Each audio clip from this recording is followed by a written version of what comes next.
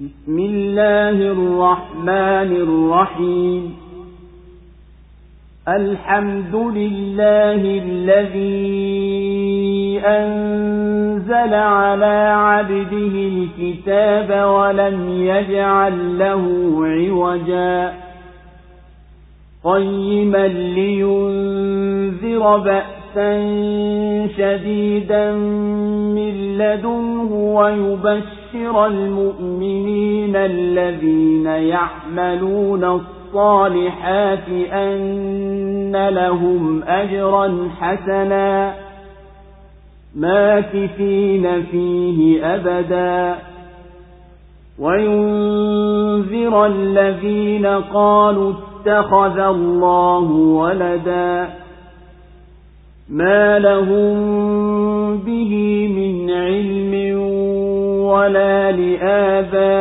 لآبائهم كبرت كلمة تخرج من أفواههم إن يقولون إلا كذبا فلعلك باخع نفسك على آثارهم إن لم يؤمنوا بهذا الحديث أسفا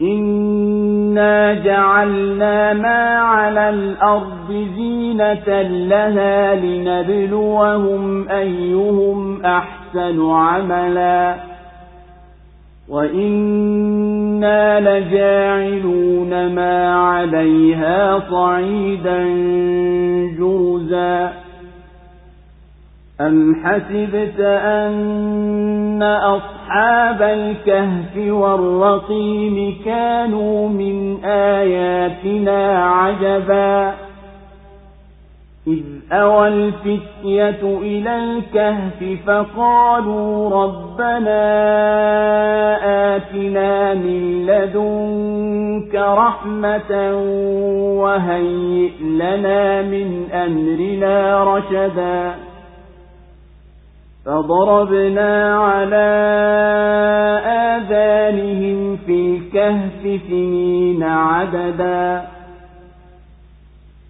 ثم بعثناهم لنعلم أي الحزبين أحصى لما لبثوا أمدا. Wajina la Mwenyezi Mungu mwingi wa rehema mwenye kurehemu. Kuhimidiwa ni kwa Mwenyezi Mungu ambaye amemteremshia mja wake kitabu wala hakukifanya kina upogo, kimenyooka sawa ili kitoe onyo adhabu kali kutoka kwake na kiwabashirie waumini watendao mema kwamba watapata ujira mzuri wakae humo milele, na kiwaonye wanaonena Mwenyezi Mungu ana mwana. Wao hawana ujuzi wa jambo hili wala baba zao, ni neno kuu hilo litokalo vinywani mwao, hawasemi ila uongo tu. Huenda ukajihiliki nafsi yako kwa ajili yao kuwasikitikia kwa kuwa hawayaamini mazungumzo haya. Kwa hakika tumevifanya vilioko juu ya ardhi kuwa ni pambo lake ili tuwafanyie mtihani ni nani kati yao wenye vitendo vizuri zaidi. Na hakika sisi tutavifanya vyote vilio juu ya ardhi kuwa kama nchi iliyopigwa na ukame, bali unadhani ya kwamba wale watu wa pangoni na maandishi walikuwa ni ajabu miongoni mwa ishara zetu. Vijana hao walipokimbilia kwenye pango walisema, Mola wetu mlezi, tupe rehema itokayo kwako na tutengezee uongofu katika jambo letu. Tukayaziba masikio yao kuwalaza humo pangoni kwa muda wa miaka kadhaa wa kadhaa, kisha tukawazindua ili tujue ni lipi katika makundi mawili lililohisabu sawa muda waliokaa. Allahu Akbar, Allahu Akbar, la ilaha illa Allah. Suratul Kahf imeteremka Makka. Sura hii ni ya Makka isipokuwa aya 38 na aya zinazoanzia 83 mpaka 101. Basi zimo aya 20 za Madina, nayo imeanzia kumhimidi Mwenyezi Mungu mtukufu kwa kuiteremsha Qur'ani tukufu na kubainisha kuwa Qur'an ni onyo na bishara. Ndani yake lipo onyo kwa wanaodai kuwa ati Mwenyezi Mungu ana mwana, na humu imetajwa hamu kubwa alionayo nabii ya kutaka waamini wale anaowaita kwenye milingano wa Mwenyezi Mungu. Kisha kikatajwa kisa cha Ahli Kahf, watu wa pangoni waliolala usingizi kisha wakaamka baada ya kukaa katika pango lao muda wa miaka 300 na tena wakazidishiwa 9. Na watu hao walikuwa Wakristo waliokuwa wakikimbia udhalimu wa mtawala wa Kirumi. Wakalala katika pango muda huo, kisha wakaamka, ili kuwa ni ishara ya uweza wa Mwenyezi Mungu mtukufu kufufua baada ya kufa. Kisha baada ya hayo Mwenyezi Mungu akamwamrisha kusoma Qur'ani na aitumie kwa kuonya na kubashiri. Kisha imebainishwa hali ya watu wa peponi na watu wa motoni. Na Mwenyezi Mungu akapiga mifano ya watu wawili. Mmoja tajiri anajitapa kwa mali yake na wanawe, na wapili anatafakari kwa Mwenyezi Mungu wake. Na amebainisha subhanahu kuwa ulinzi wake ndiyo wa haki. Na tena subhanahu ameeleza starehe ya duniani inayopita na neema ya daima au adhabu chungu ya siku ya kiyama. Tena subhanahu ametaja hadithi ya Musa pamoja na mja mwema aliyepewa elimu kutokana na Mwenyezi Mungu. Na katika kisa hichi inapatikana sura ya vipi mtu anaweza asijue mambo hata akiwa nabii mtume katika mitume imara, yani ulul azmi, kwa kudra yake Mwenyezi Mungu, ila ikiwa yeye Mwenyezi Mungu akimjulisha. Tena anatajwa Dhulqarnaini na kufika kwake mashariki ya mbali na alivyojenga ukuta, kisha yatakayokuwa siku ya kiyama na malipo ya waumini na elimu ya Mwenyezi Mungu na maneno yake yasiyomalizika. Na sura ikahitimishia kwa kueleza njia ya kumridhi subhanahu. Kuhimidiwa, yani kusifiwa na kushukuriwa kwa wema, anastahiki Mwenyezi Mungu mtukufu ambaye amemteremshia mja wake Muhammad hii Qur'an, na wala hakujalia kuwa ndani yake kipo chochote cha dosari kilichokwenda kombo na kuacha usawa, bali ndani yake mna haki tupu isiyo na shaka yoyote. Na Mwenyezi Mungu amejalia Qur'ani imesimama, imenyoka sawa sawa katika mafunzo yake, ili kuwaonya wanaokufuru na kukataa kuwa watapata adhabu kali tokayo kwa Mwenyezi Mungu, na iwape bishara njema wanaoisadiki, ambao wanatenda vitendo vyema, ya kwamba watapata malipo mazuri. Malipo hayo ni pepo watakayokaa humo milele. Na kiwaonye kwa njia mahsusi wale waliomsingizia Mwenyezi Mungu kuwa ana mwana, na hali yeye ametakasika kuwa kama viumbe, akawa mwenye kuzaa au akazaliwa mtoto wake. Wala wao hawana ujuzi wowote wa hayo, wala baba zao hawakuwa nao huo. Ni uzushi mkubwa mno huu wa kutoa neno hili vinywani mwao. Wayasemayo ni uzushi, na wala hapana uzushi mkubwa kushinda huu. Ewe nabii, usijihiliki nafsi yako bure kwa kuhuzunika na kusikitika kwa kuacha kwao kuitikia wito wako na kuisadiki hii Qur'an. Sisi tumewaumba kwa kheri na shari, na tumevifanya vilio juu ya ardhi ni pambo lake kwa ajili ya manufaa ya watu wake. Hivyo tunawatendea vitendo kama ni mtihani, wapate kudhihiri kati yao wenye amali njema. Basi aliyepumbazwa na ulimwengu na asishughulikia akhera huwa amepotea, na aliyeiamini akhera huyo huwa ameongoka. Baada ya kumalizika dunia, sisi tutavifanya vyote vilivyo juu ya dunia kama ardhi tambarare isiyo na mimea, baada ya kuwa imeamirika kwa mazao ya kijani yenye uhai. Waliopumbazwa na starehe za dunia wanakanya kufufuliwa, ilhali hakika mambo inathibitisha pana uhai baada ya usingizi mrefu. Na hichi kisa cha watu wa pangoni kwenye mlima na bao lililoandikwa majina yao baada ya kufa kwao hakikuwa ni ajabu ya pekee, tukaziache ishara zote nyinginezo. Ijapokuwa kisa hicho si cha kawaida, lakini hakikuwa ndiyo cha ajabu kushinda ishara zetu nyingine zenye kuonyesha uwezo wetu. Taja pale walipokwenda hao vijana kwenye pango, wakafanya hapo ndipo pahala pa kujificha baada ya kukimbia ushirikina na washirikina kwa hifadhi dini yao. Wakasema, ewe Mola wetu mlezi, tupe maghfira kutoka kwako na utulinde na adui yetu, na tusahilishie hidaya na taufiki katika mambo yetu. Tukaipokea dua yao hiyo, tukawalaza kwa salama katika hilo pango kwa muda wa miaka kadhaa wa kadhaa. Kisha Mwenyezi Mungu aliwaamsha baada ya kulala kwa muda mrefu, ili matokeo yake yawe ni kudhihirisha ujuzi wetu ni nani katika makundi mawili aliyosibu kukisia muda wa kulala kwao. نحن نقص عليك نبأهم بالحق إنهم فتية آمنوا بربهم وزدناهم هدى وربطنا على قلوبهم إذ قاموا فقالوا ربنا رب السماوات والأرض لن ندعو من دونه إلها لقد قلنا إذا شططا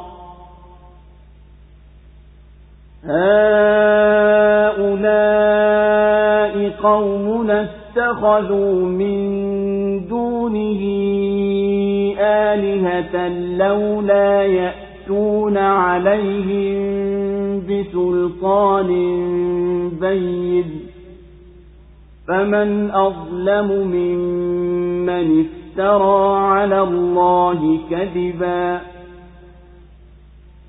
وإذ اعتزلتموهم وما يعبدون إلا الله فأووا إلى الكهف ينشر لكم ربكم من رحمته ويهيئ لكم من أمركم مرفقا وترى الشمس إذا طلعت تزاور عن كهفهم ذات اليمين وإذا غربت تقرضهم ذات الشمال وهم في فجوة منه ذلك من آيات الله من يهد الله فهو المهتد ومن يضلل فلن تجد له وليا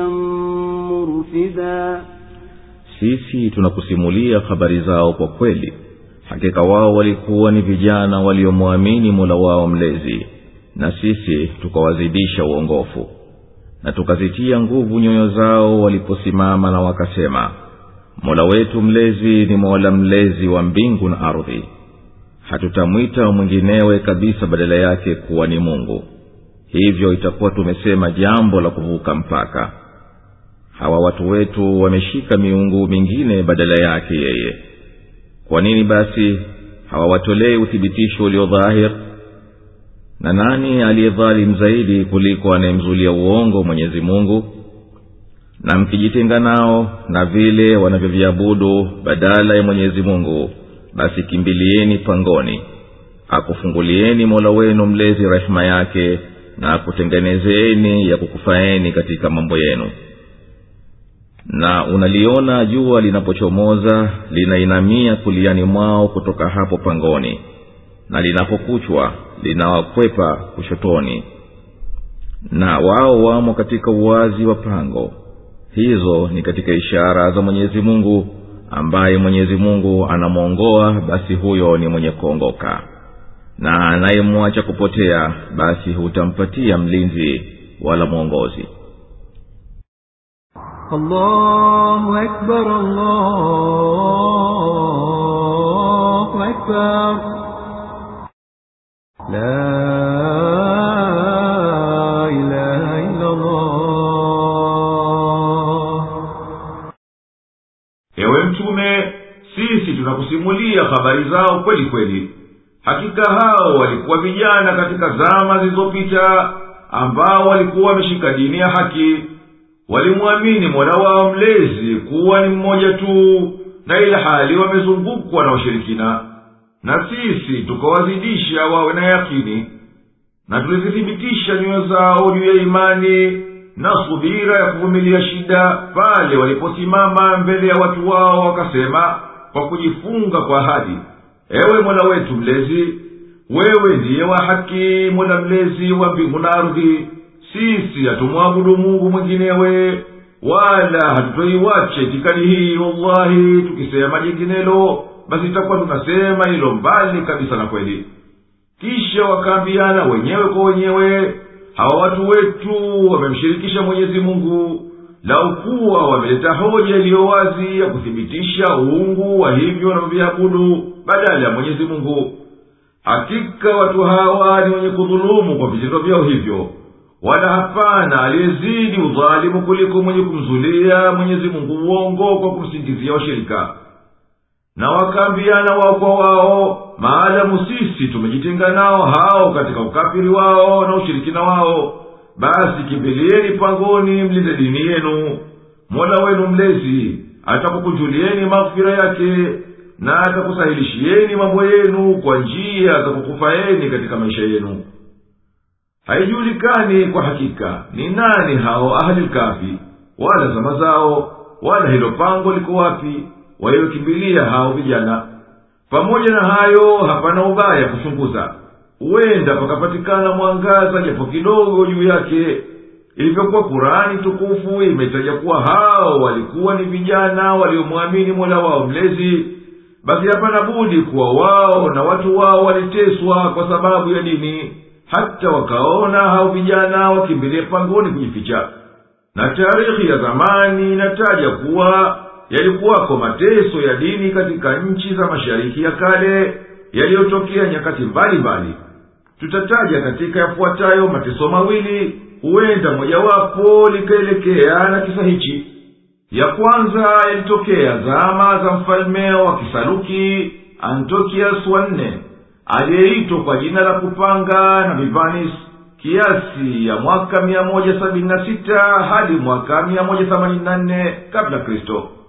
Huyu aliposhika ufalme wa Shamu na akawa amemili mno kwenye ustaarabu wa Kigiriki na elimu zake, aliwalazimisha Mayahudi wa Palestina, nayo ilikuwa chini ya Shamu tangu mwaka 194 kabla Kristo, washike dini Kigiriki, na akavunja sheria zao na akanajisi hekalu lao kwa kuweka humo sanamu la Zeus, mungu mkuu wa Magiriki, juu ya madhabahu yani kibulani, na kumtolea mihanga ya nguruwe humo. Tena huyo mfalme aliteketeza kwa moto nakala za Taurati zote alizozipata. Kwa mwangaza huu yaonekana kuwa hawa vijana walikuwa ni Mayahudi, na kwao ni popote katika Palestina au hasa ni katika Yerusalemu. Na ikawa wakaamka mnamo mwaka 126 baada ya Kristo, zama za utawala wa Warumi wa mashariki, yani kabla kuzaliwa Mtume Muhammad sallallahu alaihi wasallama, na kulikuwa kiasi mwaka 571 baada ya Kristo, kwa kiasi ya miaka 445 takriban. Ama mateso ya pili yalitokea zama za mfalme wa ufalme wa Kirumi Hadriatus, mwaka 117 hadi mwaka 138. Mfalme huyu aliwatenda Mayahudi kama alivyotendea Antiochus tuliyekuisha mtaja sawa sawa. Matokeo ya hayo ni kuwa Mayahudi walitangaza uasi dhidi ya utawala wa Kirumi mwaka 132. Wakawafukuza askari wa ulinzi wa Kirumi, wakaiteka Yerusalemu, na wakatoa sarafu yao ya makumbusho ya ugombozi wa mji mtakatifu. Wakashika hatamu za utawala kwa muda wa miaka 3. Mwishoni Hadriatus na jeshi lake wakagutuka, wakaushinda uasi na wakairudisha Palestina chini ya utiifu, na wakairudisha Yerusalemu, na wakauvunjilia mbali wananchi wa Kiyahudi kabisa. Viongozi wa Mayahudi wakauawa na Mayahudi wakauzwa sokoni kuwa watumwa. Matokeo ya hayo ni kwa mambo yote ya Kiyahudi aliyapiga marufuku Hadriatus, na akapiga marufuku mafunzo ya Kiyahudi na sheria zao. kwa mujibu wa mwangaza huu wa tarehe, yaonekana kuwa vijana hawa walikuwa ni Mayahudi, na pahala pao ni popote katika Mashariki ya Kale au katika Yerusalemu yenyewe. Yaonekana kuwa waliamshwa mnamo mwaka 435 baada ya Kristo, yani kabla ya kuzaliwa mtume wetu sallallahu alaihi wasallama kwa miaka 130. Yaonekana kuwa yale mateso ya mwanzo yameelekeana zaidi na kisa hiki cha watu wa pangoni, kwa sababu yalikuwa ni ya shida zaidi. Ama mateso ya Kikristo hayaelekeani na kuzaliwa kwa mtume sallallahu alaihi wasallama. Na lile pango lilikuwa kwenye mlima, lina nafasi ndani, lilielekea kaskazini, linapigwa na upepo mzuri. Jua likichomoza mwanga wake huwa kuliani mwao, na miale yake huwa mbali nao, na likichwa huwa kushotoni mwao. Kwa hivyo lile jua halipigi ndani ya pango, na kwa hivyo lisalimika na joto la jua, na upepo wa kaskazini unawaingilia. Na yote hayo ni katika ishara za kudra ya Mwenyezi Mungu, na anayepata taufiki ya Mwenyezi Mungu kuokoka basi huokoka, na aliyekosa taufiki hatopata wa kumwongoa baada yake. وتحسبهم أيقاظا وهم رقود ونقلبهم ذات اليمين وذات الشمال وكلبهم باسط ذراعيه بالوصيد لو اطلعت عليهم لوليت منهم فرارا ولملئت منهم رعبا وكذلك بعثناهم ليتساءلوا بينهم قال قائل منهم كم لبثتم قالوا لبثنا يوما أو بعض يوم قالوا ربكم أعلم بما لبثتم فابعثوا أحدكم بورقكم هذه إلى المدينة فلينظر أيها أزكى طعاما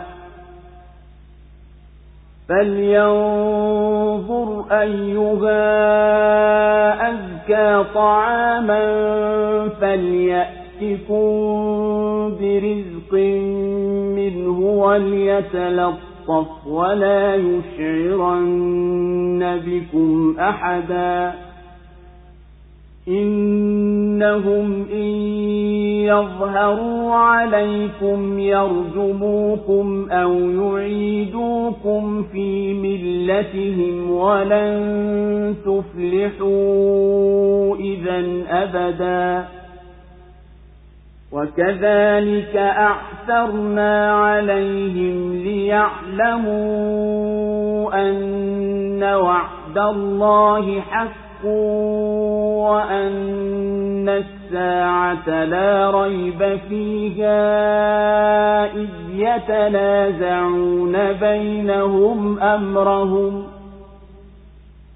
يتنازعون بينهم أمرهم فقالوا ابنوا عليهم بنيانا ربهم أعلم بهم قال الذين غلبوا على أمرهم لنتخذن عليهم مسجدا سيقولون ثلاثة رابعهم كلبهم ويقولون خمسة سادسهم كلبهم رجما بالغيب ويقولون سبعة وثامنهم كلبهم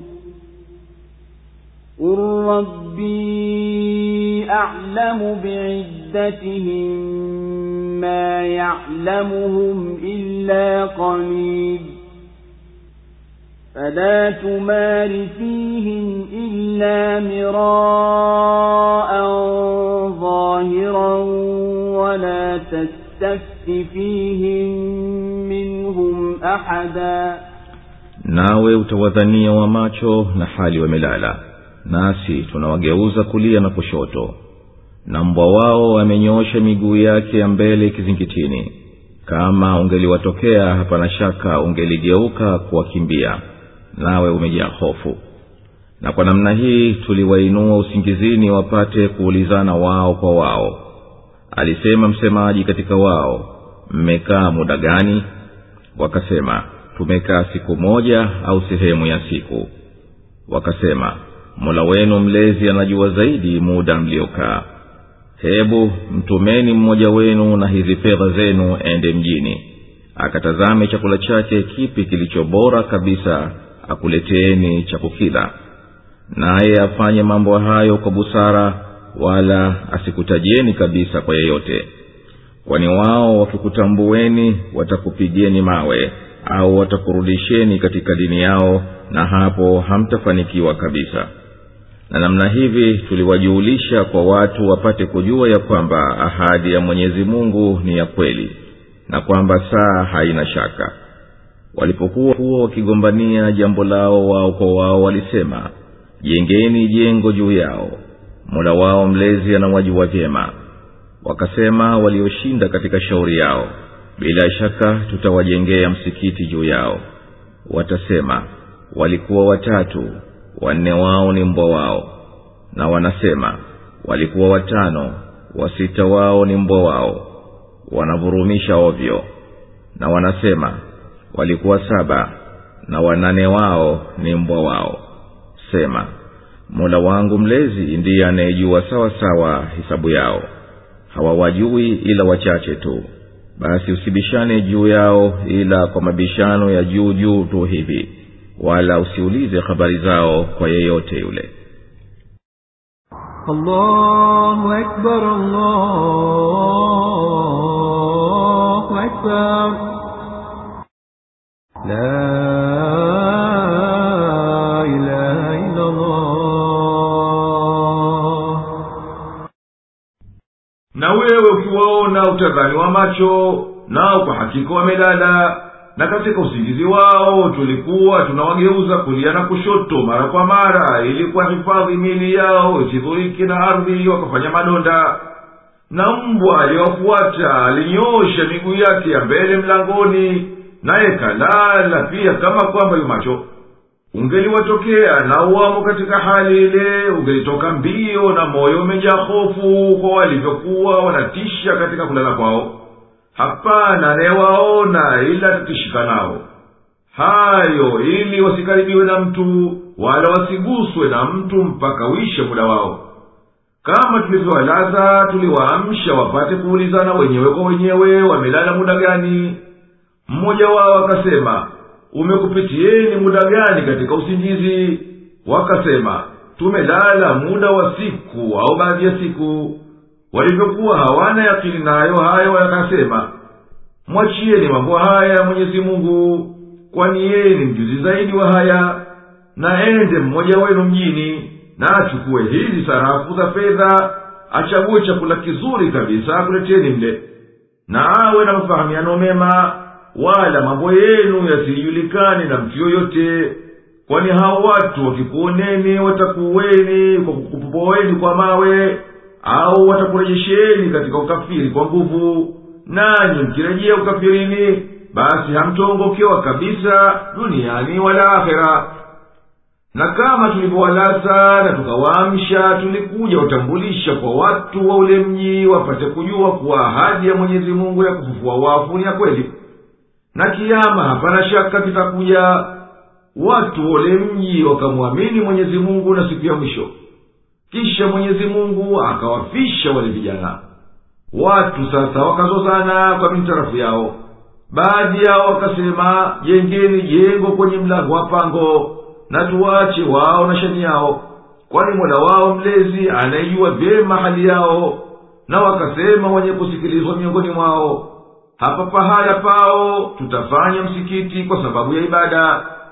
Watasema kikundi fulani katika watu wa kitabu, yani Biblia, wanaojiingiza katika mzozano wa kisa cha ahli kafi, yani watu wa pangoni, kwamba hao walikuwa 3 na 4 wao ni mbwa wao, na wengine wanasema walikuwa 5 na 6 wao ni mbwa wao, tena wengine wanasema wao ni 7 na 8 wao ni mbwa wao. Waambie hawa wanaokhitalifiana, Mola wangu mlezi ni mjuzi ambaye hapana wa kumshinda ujuzi wake kuijua idadi yao, wala hapana waji wao ila watu wachache tu ambao Mwenyezi Mungu amewajuvya hisabu yao. Basi wewe usijadiliane nao hao wanaokhitalifiana juu ya masala ya hao vijana, ila majadiliano ya juu ya upole, bila kujaribu kuwakinaisha, kwani wao hawakinaiki. Wala msimuulize yoyote kati yao juu ya habari zao. Wewe hakika imekwisha kujia iliyo kweli isiyo na shaka.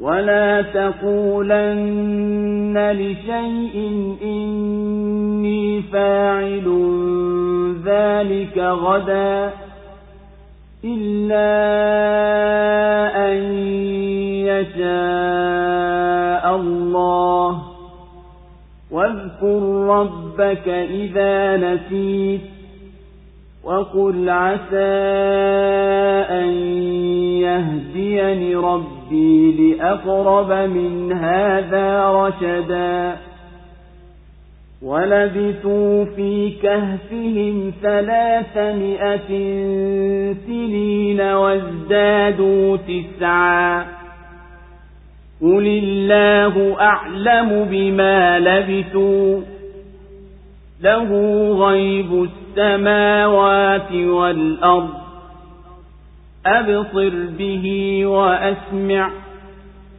ما لهم من دونه من ولي ولا يشرك في حكمه أحدا واتل ما أوحي إليك من كتاب ربك لا مبدل لكلماته ولن تجد من دونه ملتحدا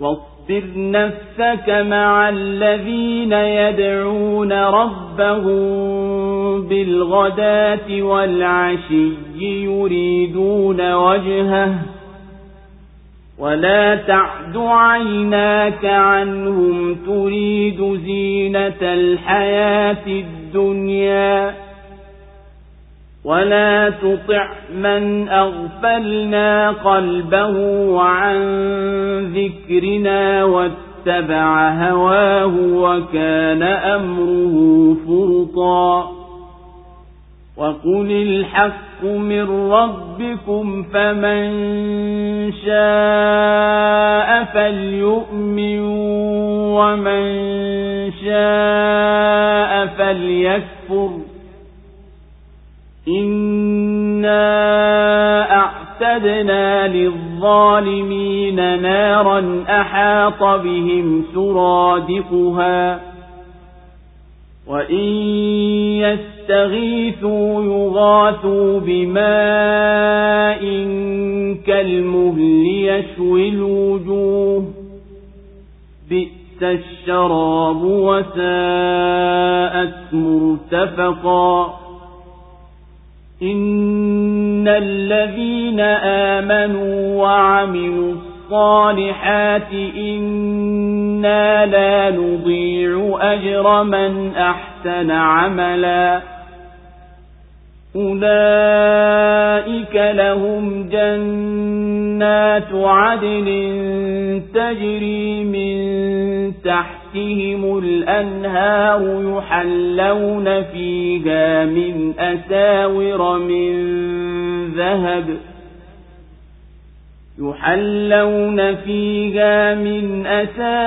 من ذهب ويلبسون ثيابا خضرا من سندس وإستبرق متكئين فيها على الأرائك نعم الثواب وحسنت مرتفقا wala usiseme kamwe kwa jambo lolote lile, hakika nitalifanya hilo kesho, isipokuwa Mwenyezi Mungu akipenda. Na mkumbuke Mola wako mlezi pale unaposahau, nasema asa Mola wangu mlezi ataniongoa kwenye uongozi ulio karibu zaidi kuliko huu. Na walikaa katika pango lao miaka 300 na wakazidisha 9. Sema Mwenyezi Mungu anajua zaidi muda waliokaa, ni zake tu siri za mbingu na ardhi, kuona kulioje na kusikia kwake. Hawana mlinzi isipokuwa yeye, wala hamshirikishi yeyote katika hukumu yake. Nasoma uliofunuliwa katika kitabu cha Mola wako mlezi, hapana wa kubadilisha maneno yake, wala nawe utapata makimbilio isipokuwa kwake. Na isubirishe nafsi yako pamoja na wanaomuomba Mola wao mlezi asubuhi na jioni, hali ya kuwa wanataka radhi yake, wala macho yako yasiwaruke kwa kutaka pambo la maisha ya dunia, wala usimtii tuliyemghafilisha moyo wake asitukumbuke, na akafuata matamanio yake yakawa yamepita mpaka. Nasema hii ni kweli itokayo kwa Mola wako mlezi, basi atakaye aamini na atakaye akatae. Hakika sisi tumewaandalia wenye kudhulumu moto ambao utawazunguka kama hema, na wakiomba msaada watasaidiwa kwa kupewa maji kama mafuta yaliyotibuka yatayowababua nyuso zao. Kinywaji hicho ni kiovu mno, na matandiko hayo ya kupumzika ni maovu mno. Hakika wale walioamini na wakatenda mema, hakika sisi hatupotezi ujira wa anayetenda mema. Hao watapata bustani za milele zinazopita mito kati yake. Humo watapambwa kwa mavazi ya mikononi ya dhahabu, na watavaa nguo za kijani za hariri na aflasi, huku wakiegemea humo juu ya makochi. Ni malipo bora hayo, na matandiko mazuri mno ya kupumzikia. Allahu Akbar, Allahu Akbar. La ilaha illa Allah.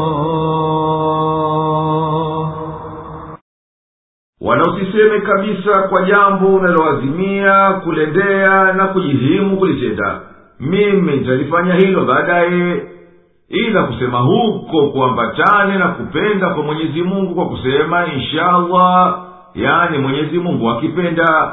Na ukisahau jambo, basi kimbilia kumtaja Mwenyezi Mungu na useme unapoazimia kufanya jambo la kuliambatanisha na kupenda kwa Mwenyezi Mungu, huenda Mola wangu mlezi akaniwafikisha kwenye bora kuliko nililoazimia kufanya na lenye kuongoka zaidi. Na hakika hao vijana walikaa katika pango lao na wamelala kwa miaka 300 na ikazidi 9.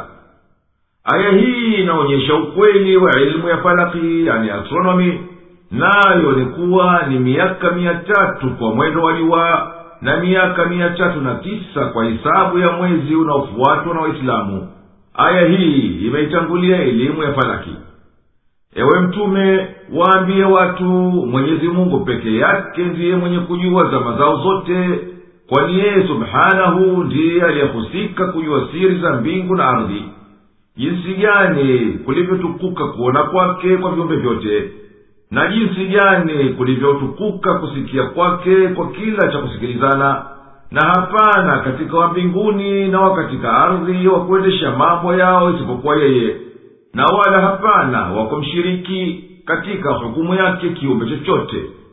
Ewe Mtume, soma uliofunuliwa kwa wahi katika Kurani, na katika hayo yamo uliofunuliwa ya habari za hao vijana, wala usisikilize hayo maskhara yao ya kutaka ubadilishe muujiza wa Kurani kwa muujiza mwingine, kwani hakika hapana wa kuyageuza anayosimulia Mwenyezi Mungu maneno ya haki katika muujiza yake. Hakika hapana awezaye kubadilisha hayo, wala usende kinyume na amri ya Mola wako mlezi, kwani hapo tena utapata wa kumkimbilia kukuhifadhi naye. Ewe Mtume, shikamana na usuhuba wa masahaba wako waumini wanaomwabudu Mwenyezi Mungu peke yake asubuhi na jioni daima, huku wanataka radhi zake.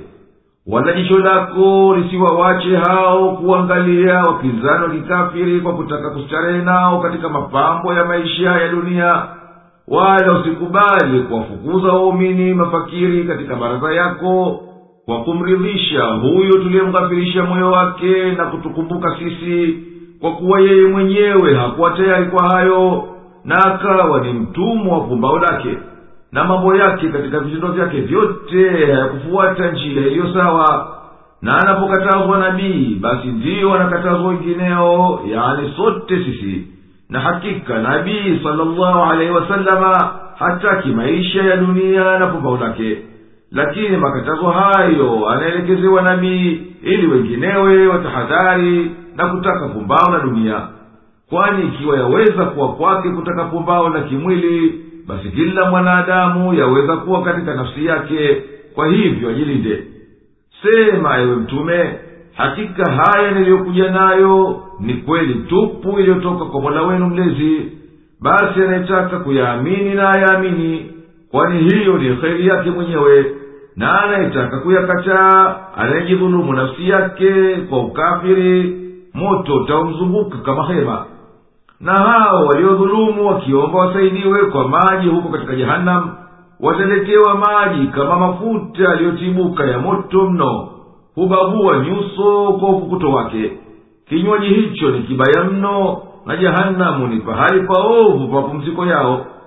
Ama wale waliomwamini Mwenyezi Mungu na dini ya haki uliofunuliwa wewe, na wakatenda aliyoamrisha Mola wao mlezi, nayo ni vitendo vyema, basi sisi hatutawapotezea ujira wao wa vitendo vyema walivyovitenda. Watu hao watakuwa na mabustani ambayo watastarehe ndani yake daima dawamu. Kati baina ya miti na majumba yake na pita mito, na watapambiwa yanayoonekana ni ya starehe katika dunia kama mapambo ya dhahabu, na mavazi yao ni nguo za kijani za hariri za kila namna, wakiegemea juu ya makochi na matakia na mapazia. Watapata malipo bora na bustani nzuri ya kudumu na kustarehe, humo watapata kila wakitakacho. واضرب لهم مثلا رجلين جعلنا لأحدهما جنتين من أعناب وحففناهما بنخل وجعلنا بينهما زرعا كلتا الجنتين آتت أكلها ولم تظلم منه شيئا وفجرنا خلالهما نهرا وكان له ثمر فقال لصاحبه وهو يحاوره أنا أكثر منك مالا وأعز نفرا ودخل جنته وهو ظالم لنفسه قال ما أظن أن تبيد هذه أبدا وما أظن الساعة قائمة ولئن رددت إلى ربي لأجدن خيرا منها منقلبا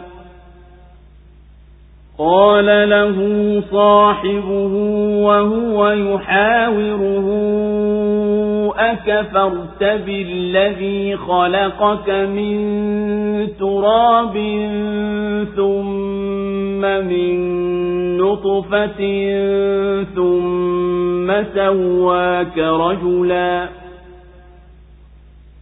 لكن هو الله ربي ولا أشرك بربي أحدا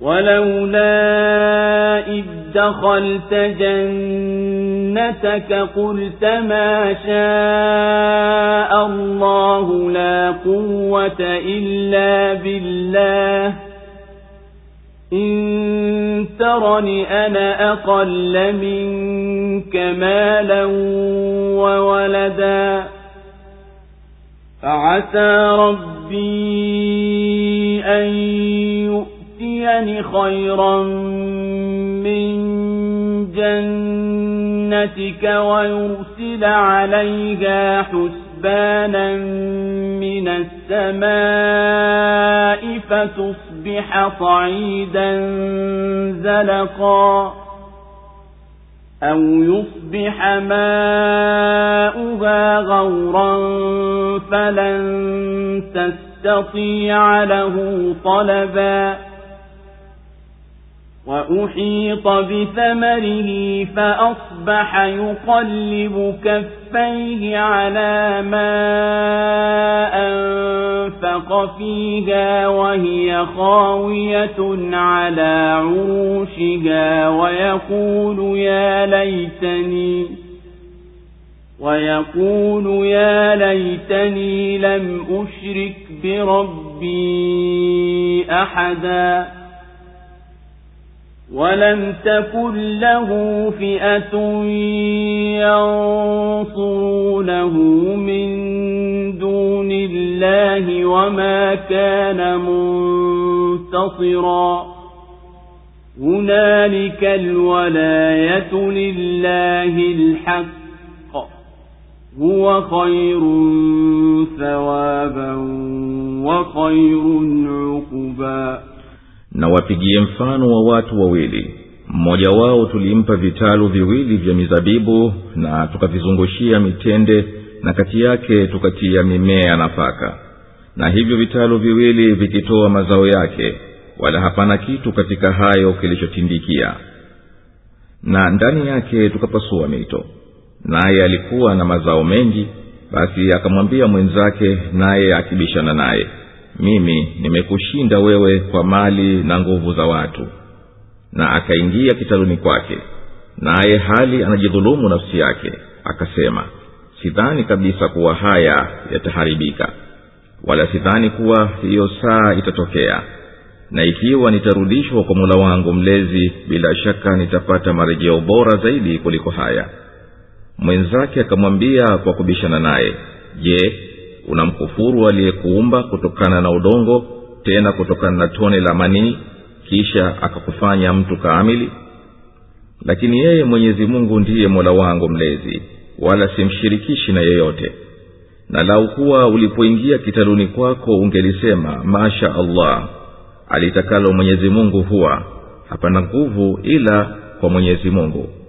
Ikiwa unaniona mimi nina mali kidogo na watoto kuliko wewe, basi huenda Mola wangu mlezi akanipa kilicho bora kuliko kitalu chako, naye akapitisha kudra yake kutoka mbinguni kukiletea hicho chako, na kikageuka ardhi tupu inayoteleza, au maji yake yakadidimia wala usiweze kuyagundua, yakateketezwa matunda yake, akabaki akipindua pindua viganja vyake kwa vile alivyoyagharamia, na miti imebwagika juu ya chanja zake. Akawa anasema, laiti nisingelimshiriki Mola wangu mlezi na yeyote, wala hakuwa nacho kikundi cha kumsaidia badala ya Mwenyezi Mungu, wala mwenyewe hakuweza kujisaidia. Huko ulinzi ni wa Mwenyezi Mungu wa haki tu, yeye ndiye mbora wa malipo na mbora wa matokeo. Allahu Akbar, Allahu Akbar, la ilaha illa Allah. Ewe Mtume, bainisha baina ya hali ya makafiri matajiri na waumini mafakiri, kwa kuwapigia mfano uliotokea hapo zamani baina ya watu wawili, kafiri na muumini. Huyo kafiri alikuwa na vitalu viwili vya mizabibu, na tukavizungushia mitende kwa ajili ya pambo na faida pia. Na baina ya hivyo vitalu tukaweka makulima mengine yaliyostawi na kutoa mazao, na kila kitalu kikawa kinatoa mazao yake kwa wingi na kubariki, wala hapana kilichotindikia. Na tukapasua mto unamiminika kati yao. Na huyo mwenye vitalu alikuwa na mali mengine yenye kutoa mazao yake pia, basi ikamwingia ghururi kwa neema ile. Katika ile ghururi yake akamwambia mwenziwe yule muumini, nao walikuwa wakijadiliana, mimi nina mali mengi kuliko wewe, na ninakushinda kwa nguvu za jamaa zangu na wasaidizi. Kisha akaingia katika kitalu chake kimoja hapo pamoja na yule mwenziwe muumini, naye huku amejaa ghururi. Akamwambia, sidhani kabisa kuwa kitalu hichi kitapotea, wala sidhani kuwa kiyama kitakuja, na pindi ikawa nikirejea kwa Mola wangu mlezi kwa kufufuliwa kama unavyodai wewe, basi wallahi hapana shaka nitapata bustani bora kuliko kitalu hiki huko akhera, kwani mimi ni mtu wa neema kwa kila hali. Yeye huyu anakisia hayo ya ghaibu kwa haya yaliyoko sasa, wala hajui kuwa akhera malipo yake ni kwa imani na vitendo vya kheri. Mwenziye muumini akamjibu, unajiachilia kumkufuru Mola wako mlezi aliyekuumba tangu asili yako ya Adamu kutokana na udongo, kisha kutokana na tone la majimaji ya mbegu ya uzazi, kisha akakufanya mtu aliyekamilika. Ikiwa unajiona bora kwa mali yako na jamaa zako, basi mkumbuke Mola wako mlezi na asili yako ya udongo. Lakini mimi ninasema, hakika aliyeniumba mimi na akaumba ulimwengu wote huu ni Mwenyezi Mungu Mola wangu mlezi, na mimi namwabudu yeye peke yake, wala simshirikishi na yeyote. Na lau kuwa ungelisema unapoingia katika hii bustani yako ya duniani na ukaangalia viliomo ndani yake, haya masha Allah, ndiyo aliyataka Mwenyezi Mungu, wala mimi sina nguvu ya kuyapata haya bila msaada wa Mwenyezi Mungu, hayo ingekuwa ni shukrani za kupelekea kudumu neema yako. Tena akazidi kumwambia, ikiwa umeniona mimi ni duni kuliko wewe kwa mali na watoto na wasaidizi, basi huenda Mola wangu mlezi akanipa bora kuliko hiyo bustani yako hapa duniani au kesho akhera, na akaipelekea bustani yako kudra yake aliyoikadiria kama radi mathalan kutoka mbinguni, na ikawa ardhi kavu inayoteleza haina kitu, wala unyayo hautulii juu yake, au maji yake yakazama katika ardhi yasipatikane, wala usiweze kuyachota kwa kumwagia katika shamba. Mwenyezi Mungu kampatiliza yule kafiri, akayateketeza mavuno yote ya kitalu chake, na hicho kitalu chenyewe akakiangamiza, na akang'oa hata mizizi yake. Yule kafiri akabakia akipindua viganja vyake kwa kusikitikia gharama alizozitoa katika kukiimarisha kitalu chake, na baadaye kuja kikapatilizwa na uharibifu. Akatamani lau kuwa hakumshirikisha Mola wake mlezi na yeyote. Katika balaa hii hakuwa na jamaa wa kuja kumnusuru badala ya Mwenyezi Mungu kama alivyokuwa kijitapa, wala hakuwa naweza kujisaidia nafsi yake, kwani hakika kila hali nusura iko kwa Mwenyezi Mungu wa haki peke yake, na yeye subhanahu ni mwema kwa mja wake muumini, humkirimu kwa malipo na humfanyia mema matokeo yake. واضرب لهم مثل الحياة الدنيا كماء أنزلناه من السماء فاختلط به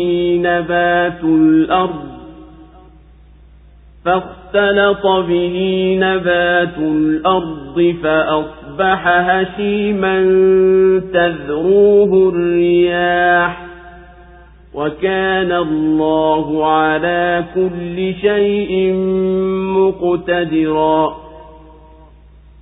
المال والبنون زينة الحياة الدنيا والباقيات الصالحات خير عند ربك ثوابا وخير أملا.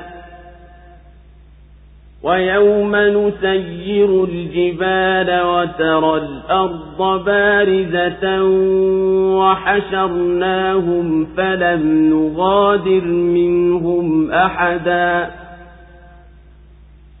وعرضوا على ربك صفا لقد جئتمونا كما خلقناكم أول مرة بل زعمتم أن لن نجعل لكم موعدا ووضع الكتاب فترى المجرمين مشفقين مما فيه ويقولون يا ويلتنا ما لهذا الكتاب لا يغادر صغيرة ولا كبيرة ويقولون يا ويلتنا ما لهذا الكتاب لا يغادر صغيرة ولا كبيرة إلا أحصاها ووجدوا ما عملوا حاضرا ولا يظلم ربك أحدا. Na wapigie mfano wa maisha ya dunia. Hayo ni kama maji tunayoyateremsha kutoka mbinguni yakachanganyika na mimea ya ardhi, kisha hiyo mimea ikawa vibua vinavyopeperushwa na upepo, na Mwenyezi Mungu ni mwenye uweza juu ya kila kitu. Mali na wana ni pambo la maisha ya dunia, na mema yanayobakia ni bora mbele ya Mola wako mlezi kwa malipo na bora kwa matumaini. Na siku tutapoiondoa milima na ukaiona ardhi wazi na tukawafufua, wala hatutamwacha hata mmoja kati yao, na wakahudhurishwa mbele ya Mola wako mlezi kwa safu. Mmetujia kama tulivyokuumbeni mara ya kwanza, bali mlidai kwamba hatutakuwekeeni miadi. Na kitawekwa kitabu, basi utawaona wakosefu wanavyoogopa kwa yale yaliyomo humo, na watasema ole wetu, kitabu hichi kina nini? Hakiachi dogo wala kubwa ila huliandika. Na watayakuta yote walioyatenda yamehudhuria hapo, na Mola wako mlezi hamdhulumu yeyote. Allahu Akbar, Allahu Akbar. La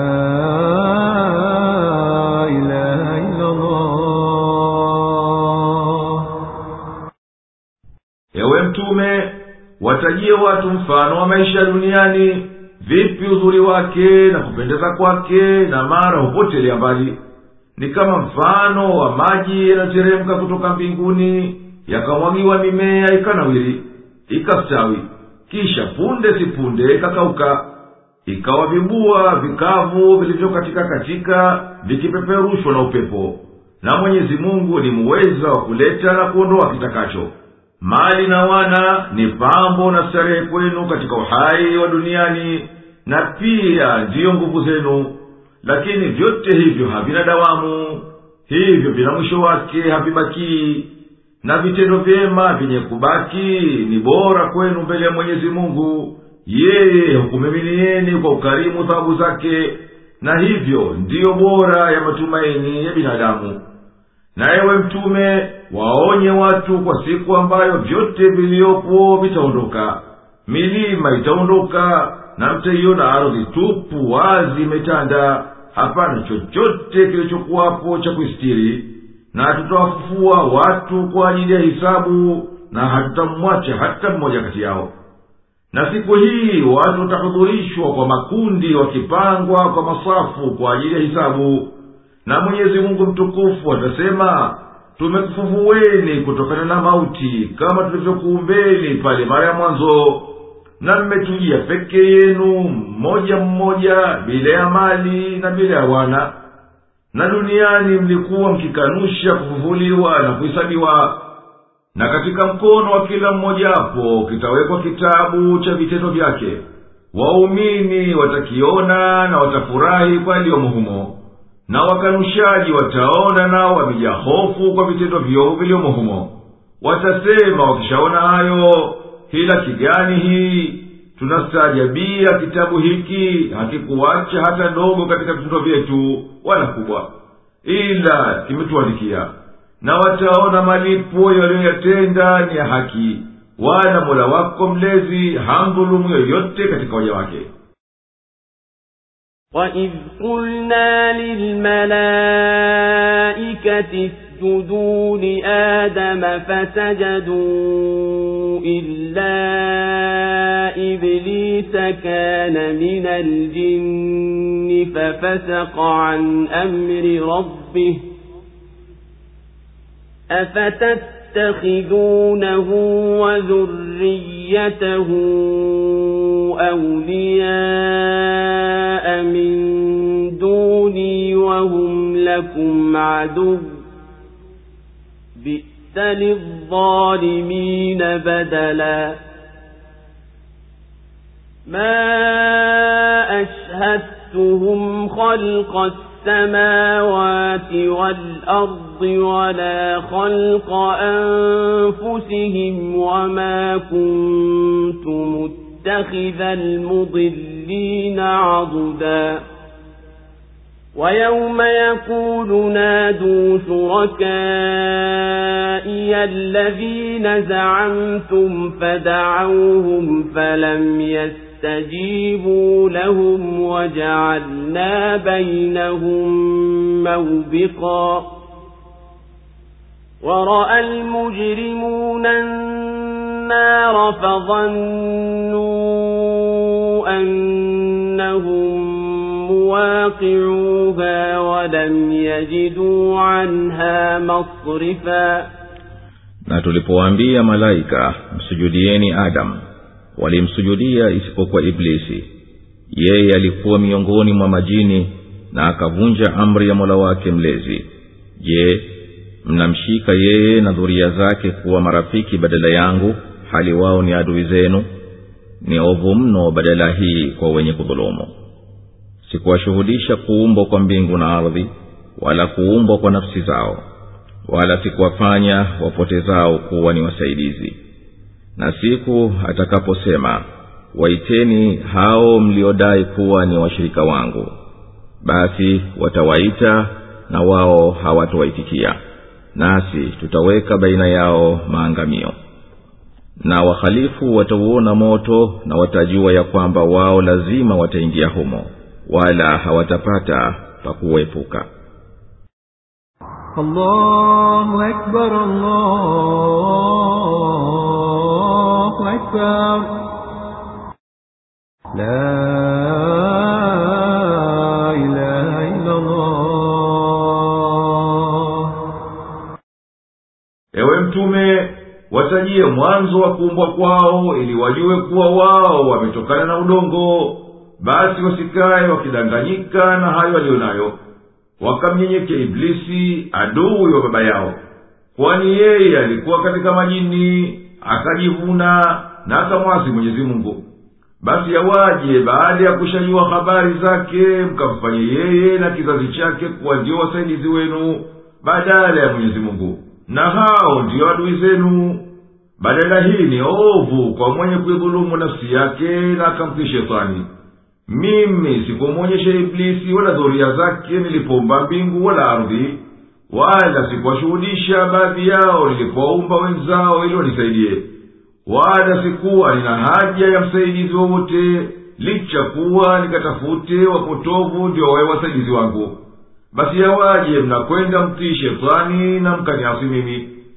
Watajie siku watayowaambia Mwenyezi Mungu washirikina, waiteni hao mliokuwa mkidai duniani kuwa ni washirika wangu katika ibada, ili wakuombeni kwa mujibu wa madai yenu. Nao watawaita na hao hawatawaitikia. Nasi tumejalia sasa hapana baina yao ila ni maangamizo tu kwa makafiri, baada ya kuwa duniani walikuwa na mawasiliano ya ibada na mapenzi. Na wakosefu watauona moto na watayakinika kuwa hapana shaka watauingia tu, wala hawatakuwa na pahala pengine badala yake.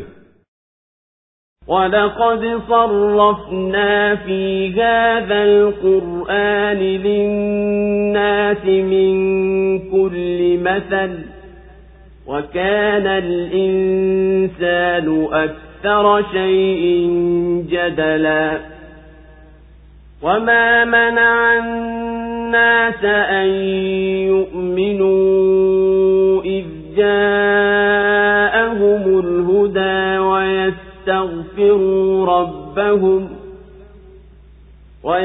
يستغفروا ربهم إلا أن تأتيهم سنة الأولين أو يأتيهم العذاب قبلا وما نرسل المرسلين إلا مبشرين ومنذرين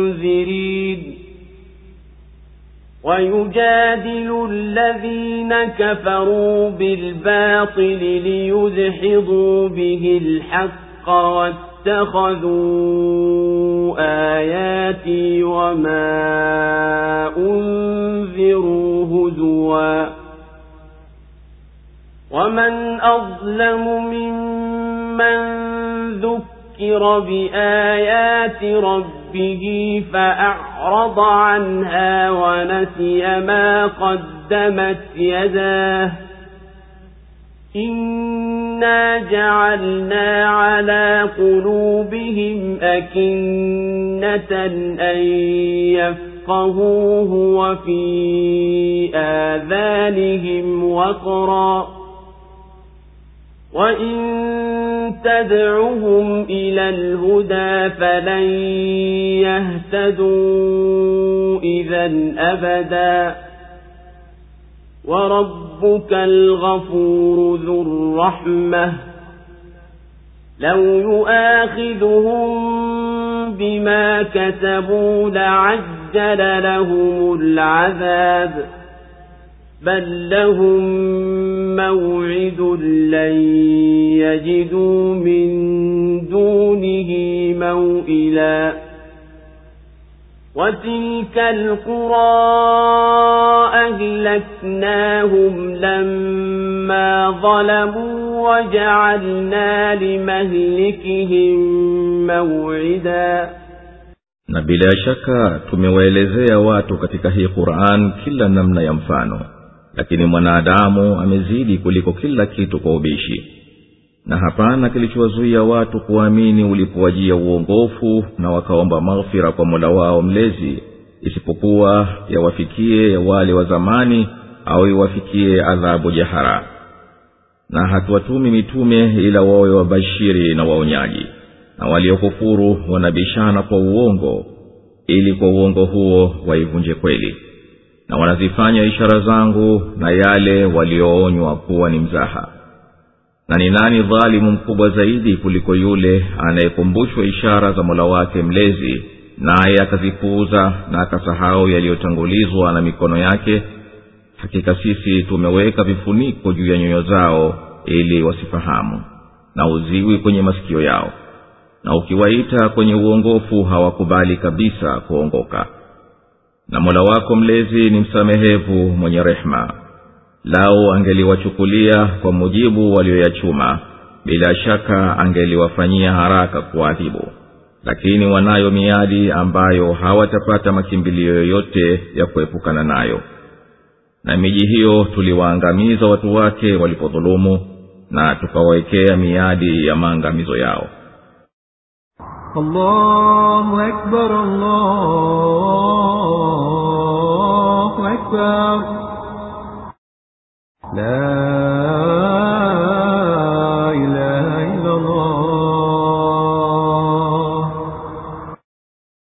Na Mwenyezi Mungu amewatajia watu katika Qur'ani hii wanaikanusha na wakataka waletewe muujiza mwinginewe, mifano namna kwa namna, ili wapate kuaidhika kwayo. Lakini mwanadamu tabia yake ni kupenda kubishana. Akiwa kafiri basi atabisha hata kwa uongo. Na hapana ilowazuia washirikina kuamini zilipowafikia sababu za kuongoka, nazo ni huyu mtume na Qur'ani, isipokuwa ukaidi wao na kumtaka mtume awaletee aliwaletea Mwenyezi Mungu wale watu wa zamani, nayo ni kuangamizwa moja kwa moja kama kuliwapata hawa kale, au awaletea adhabu ya dhahiri hivi. Lakini Mwenyezi Mungu hawatumi mitume wake ila kwa ajili ya kutoa bishara njema na kuonya, wala hawatumi kwa ajili ya hao wenye inda wawatake walete miujiza makhsusi. Lakini waliokufuru wanaacha hoja na wanabishana na mitume kwa upotovu ili waipotoe haki. na msimamo wao kwa Qur'ani na maonyo ni msimamo wa mwenye kejeli na maskhara, ambaye hana makusudio ya kutafuta hakika ya mambo.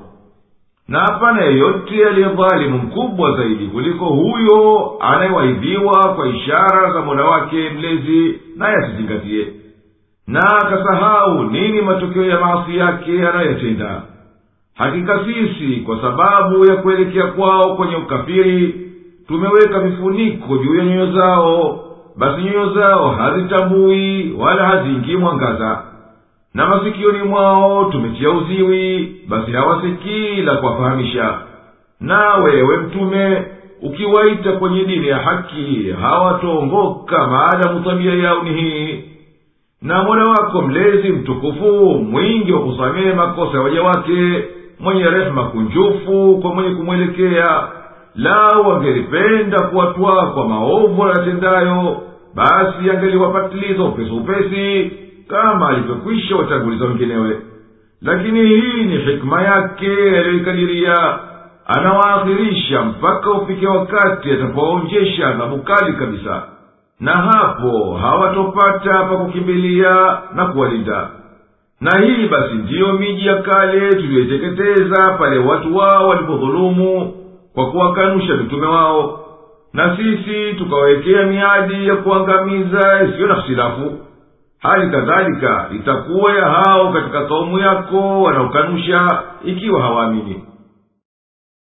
وَإِذْ قَالَ مُوسَى لِفَتَاهُ لَا أَبْرَحُ حَتَّى أَبْلُغَ مَجْمَعَ الْبَحْرَيْنِ أَوْ أَمْضِيَ حُقُبًا فَلَمَّا بَلَغَا مَجْمَعَ بَيْنِهِمَا نَسِيَا حُوتَهُمَا فَاتَّخَذَ سَبِيلَهُ فِي الْبَحْرِ سَرَبًا فَلَمَّا جَاوَزَا قَالَ لِفَتَاهُ آتِنَا غَدَاءَنَا لَقَدْ لَقِينَا مِنْ سَفَرِنَا هَذَا نَصَبًا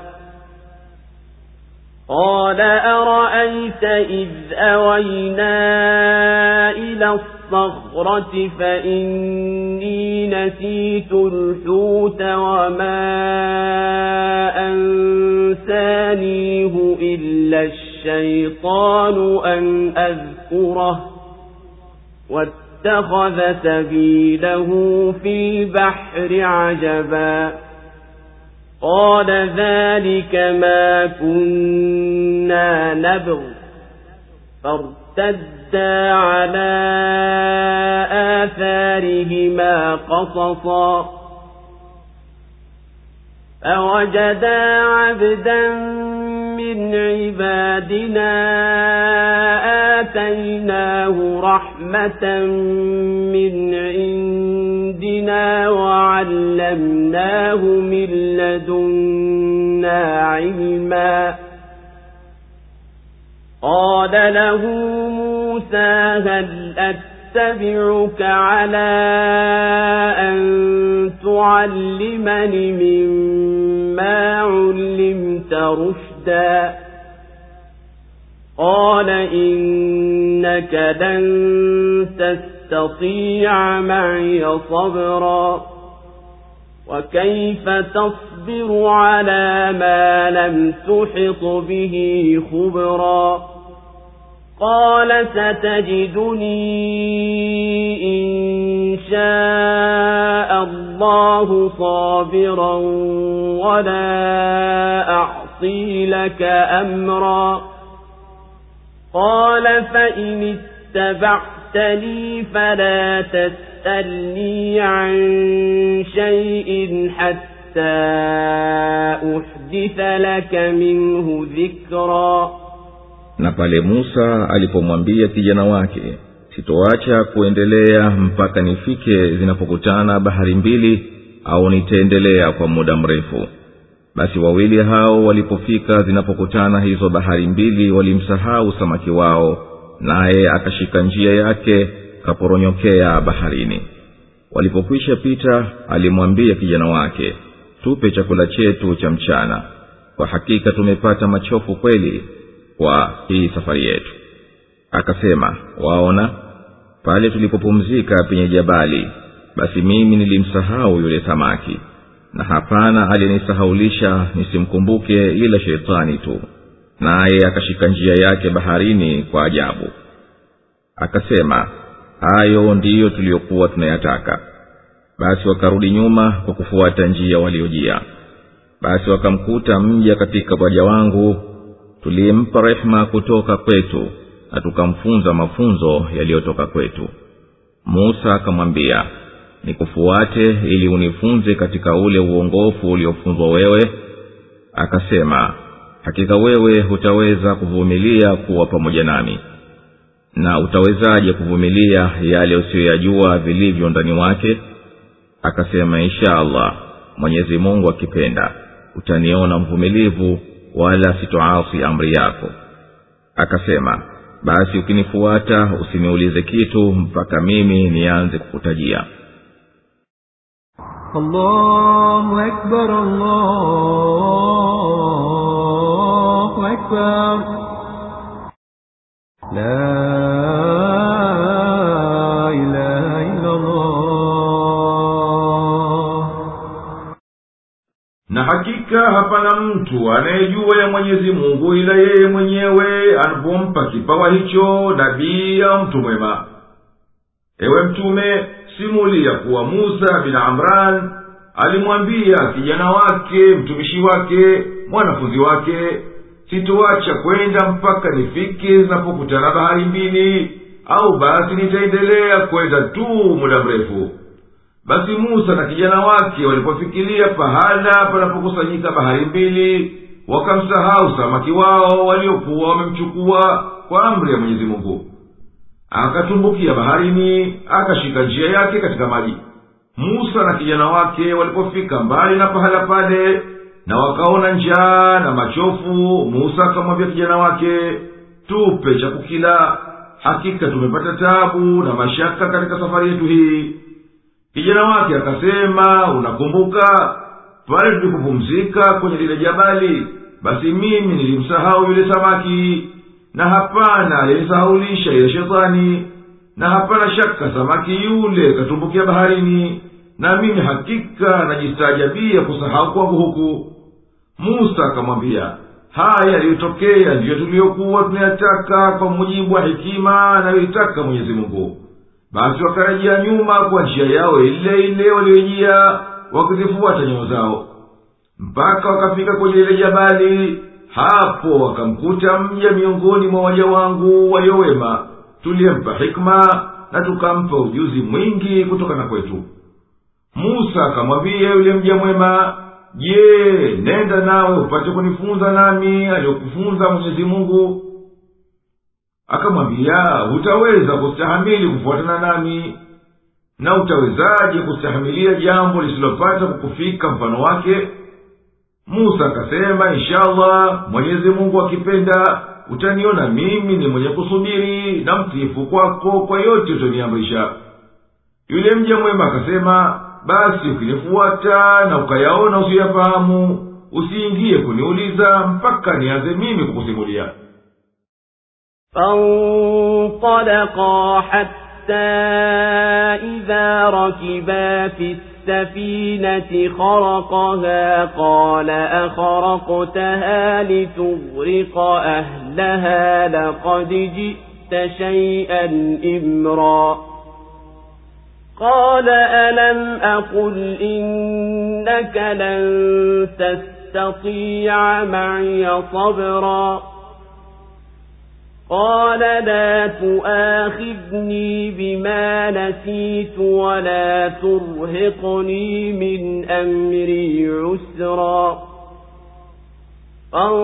فانطلقا حتى إذا لقيا غلاما فقتله قال أقتلت نفسا زكية بغير نفس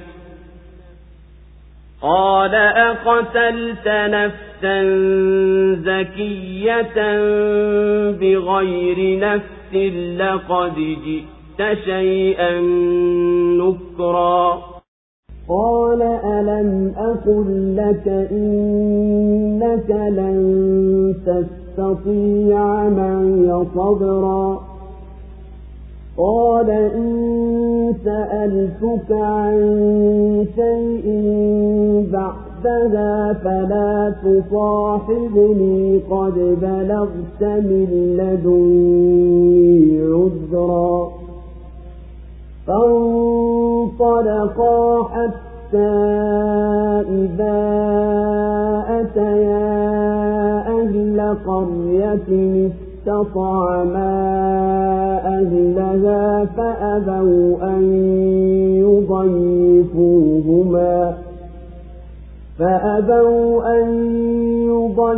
يضيفوهما فوجدا فيها جدارا يريد أن ينقض فأقامه قال لو شئت لاتخذت عليه أجرا قال هذا فراق بيني وبينك سأنبئك بتأويل ما لم تستطع عليه صبرا أما السفينة فكانت لمساكين يعملون في البحر فأردت أن أعيبها وكان وراءهم ملك يأخذ كل سفينة غصبا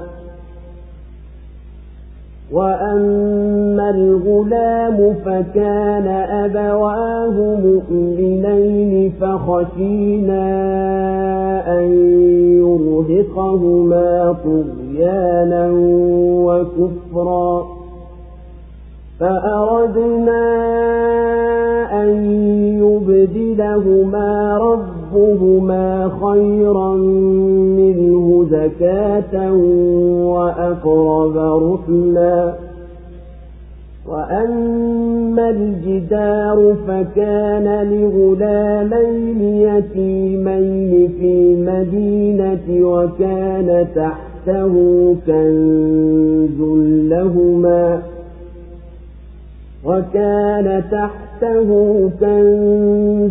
لهما وكان أبوهما صالحا فأراد ربك أن يبلغا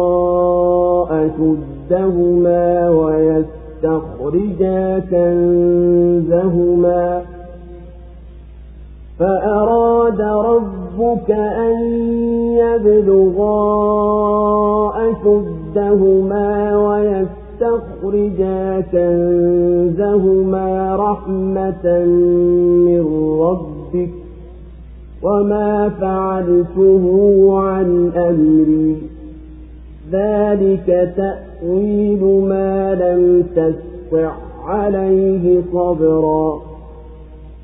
Basi wawili hao wakatoka hata walipopanda jahazi akaitoboa akasema unaitoboa uwazamishe watu wake hakika umefanya jambo baya.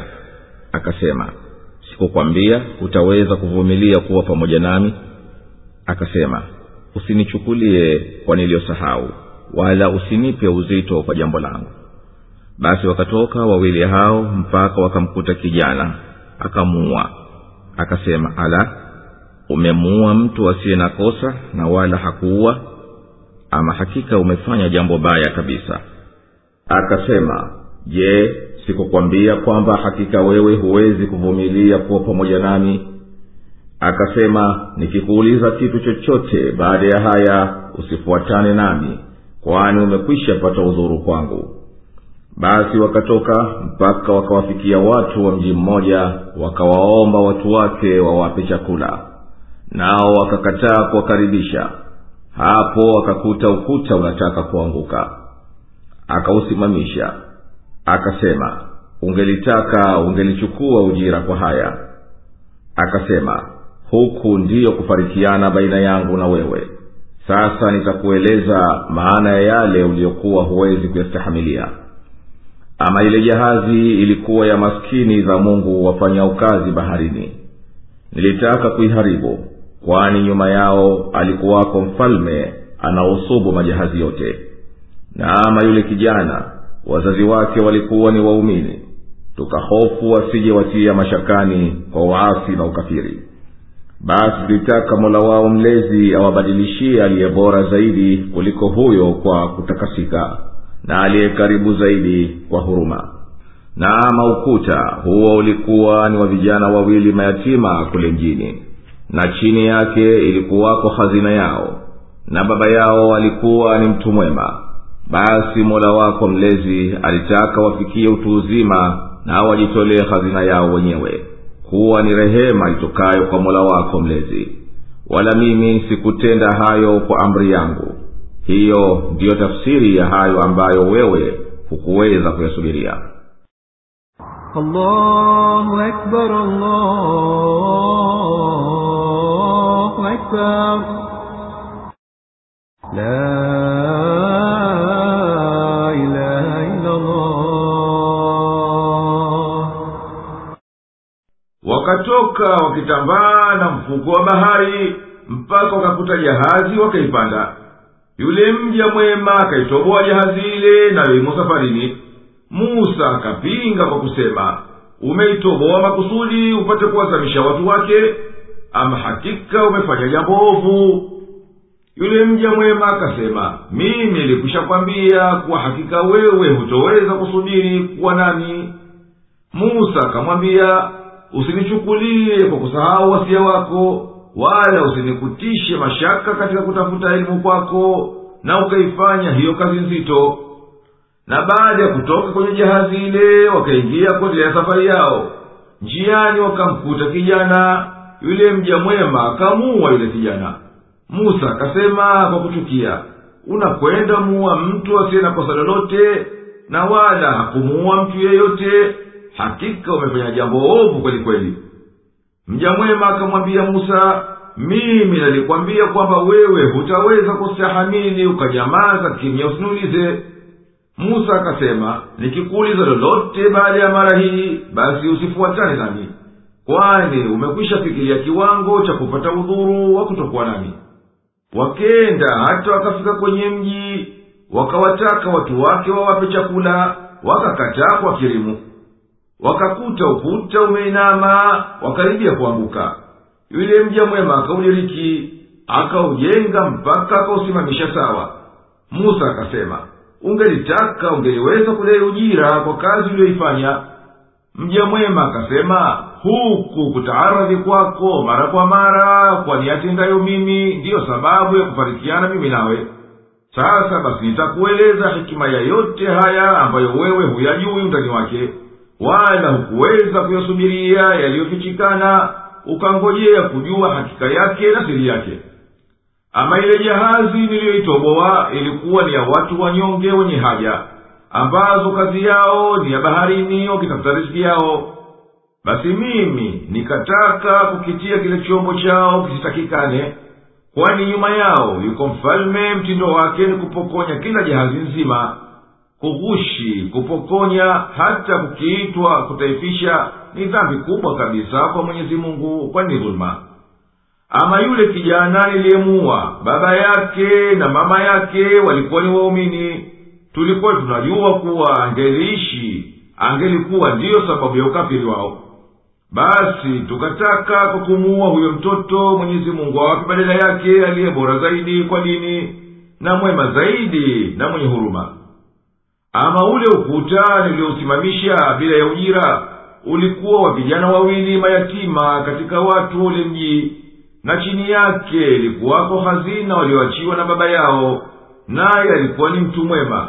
Basi Mwenyezi Mungu alitaka kuhifadhia hazina yao ile mpaka wakuwe wawe na akili zao, na wajitolee wenyewe hazina yao kuwa ni rehema kwao, na kumtukuza baba yao kwa kupitia dhuria zake. Nami sikufanya niliyoyafanya kwa jitihada ya nafsi yangu, bali nimefanya hayo kwa kuongozwa na Mwenyezi Mungu. Hii ni tafsiri ya hayo yaliyofichikana kwako wewe Musa, nawe usiweze kuyavumilia.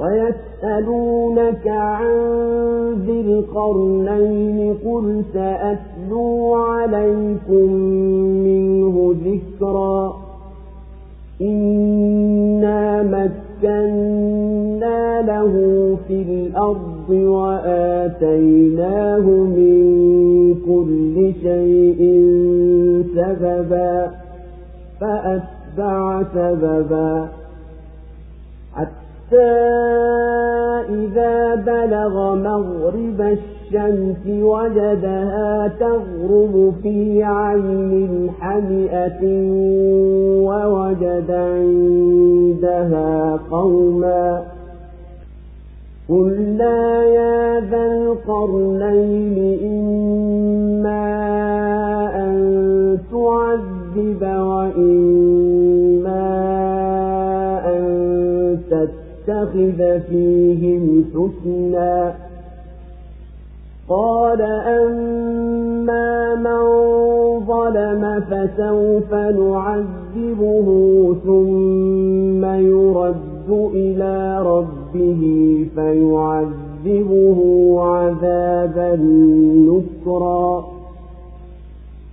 وأما من آمن وعمل صالحا فله جزاء الحسنى وسنقول له من أمرنا يسرا ثم أتبع سببا حتى إذا بلغ مطلع الشمس وجدها تطلع على قوم لم نجعل لهم من دونها سترا كذلك وقد أحطنا بما لديه خبرا ثم أتبع سببا حتى إذا بلغ بين السدين وجد من دونهما قوما لا يكادون يفقهون قولا قالوا يا ذا القرنين إن يأجوج ومأجوج مفسدون في الأرض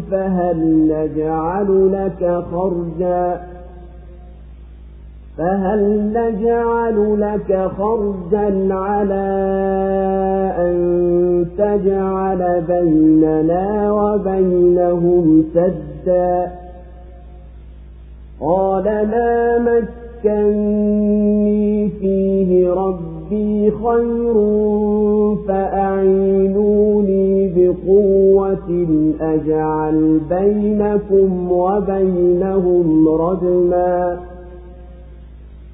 آتوني زبر الحديد حتى إذا ساوى بين الصدفين قال انفخوا حتى إذا جعله نارا قال آتوني أفرغ عليه قطرا فما استطاعوا أن يظهروه وما استطاعوا له نقبا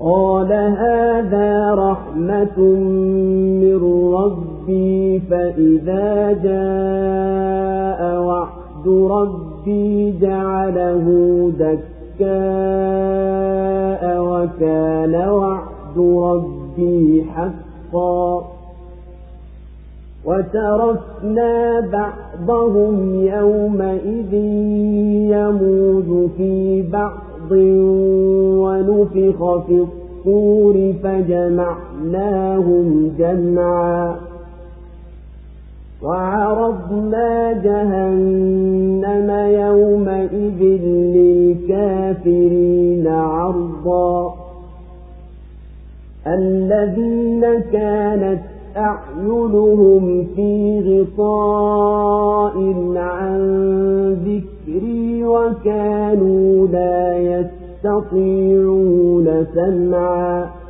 na wanakuuliza habari ya Dhulqarnaini, waambie, nitakusimulieni baadhi ya hadithi yake. Sisi tulimtilia nguvu katika ardhi na tukampa njia za kila kitu, basi akaifuata njia. Hata alipofika macho ya jua, aliliona linatua katika chemchemu yenye matope meusi, na hapo akawakuta watu. Tukasema, ewe Dhulqarnaini, ama uadhibu au watwae kwa wema. Akasema, ama aliyedhulumu, basi tutamuadhibu, na kisha atarudishwa kwa Mola wake mlezi amuadhibu adhabu isiyojulikana. Na ama aliyeamini na akatenda mema, basi atapata malipo mazuri, nasi tutamwambia lililojepesi katika amri yetu. Kisha akaifuata njia. Hata alipofika matokeo ya jua, aliliona linawachomozea watu tusiowawekea pazia la kuwakinga nalo. Ndiyo hivyo hivyo, na sisi tulizijua vilivyo habari zake zote. Kisha akaifuata njia. Hata alipofika baina ya milima miwili, alikuta nyuma yake watu ambao takriban hawakuwa wanafahamu lolote. Wakasema, ewe Dhulqarnaini, hakika Juju wa Maajuju wanafanya uharibifu katika nchi. Basi je, tukulipe ujira ili utujengee baina yetu na wao ngome?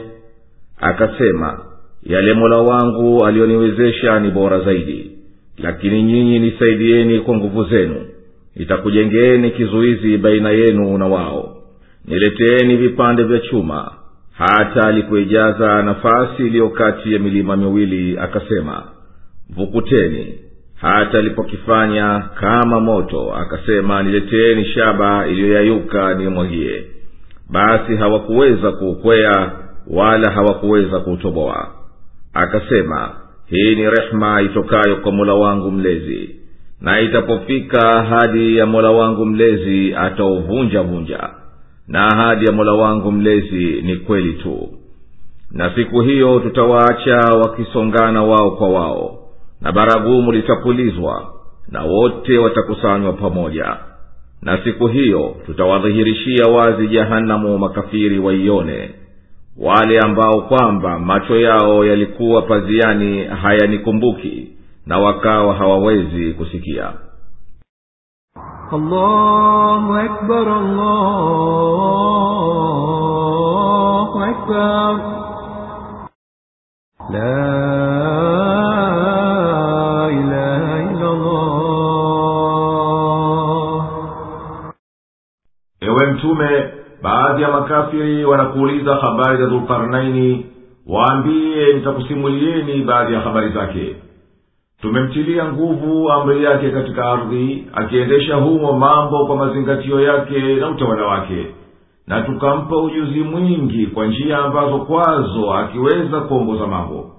Kwa kutumia njia hizo aliweza kueleza madaraka yake katika ardhi, na akafuata njia mpaka akafika huko magharibi kunakokuchwa jua. Akaenda mpaka akafika pahala mbali huko upande wa magharibi, akalikuta jua kwa linavyoonekana kwa macho kama kwamba inazama pahala penye chemchemi ya maji ya moto na matope meusi. Na karibu ya chemchemu hii Dhulqarnaini aliwakuta watu makafiri.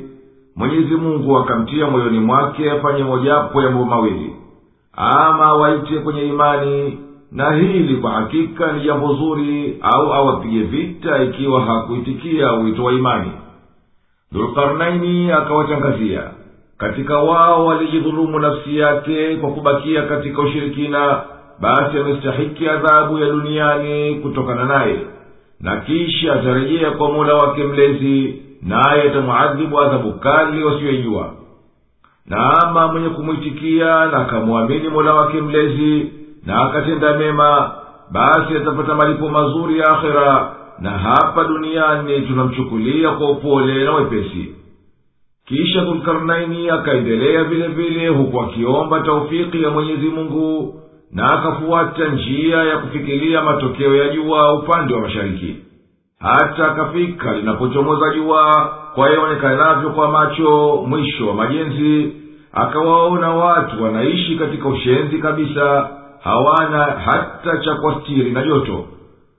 na kama dhulkarnaini alivyowaita watu wa magharibi waje kuamini, basi kadhalika aliwaita hawa na akaenda nao mwendo ule ule wake wa mwanzo. Kisha akaendelea vile vile akitumia mbinu alizomsahilishia Mwenyezi Mungu za kumpa taufiki, akishika njia baina mashariki na magharibi, mpaka akafika katika safari yake ya 3 pahala mbali baina ya milima miwili mirefu, na huko akakuta watu ambao hawafahamu wanaloambiwa ila kwa uzito na mashaka. Hiyo ngome au boma baina ya milima miwili iliyotajwa katika maelezo ya juu ni milima ya Azerbaijan na Armenia, na kauli nyingine ni kaskazini ya mwisho katika jimbo la Turkistan. Walipoziona nguvu zake na uwezo wake, wakamtaka wasimamishie ngome ya kuwalinda na Juju wa Majuju. Nao hao ni watu wanawaonea maya na wanawafisidia na kuwaharibia nchi yao, na wao walikuwa watayari wamlipe ujira kwa kazi hiyo. Akawajibu kwa kuwaambia, mali na madaraka aliyonijalia Mwenyezi Mungu ni bora zaidi kuliko hayo mnayotaka kunipa.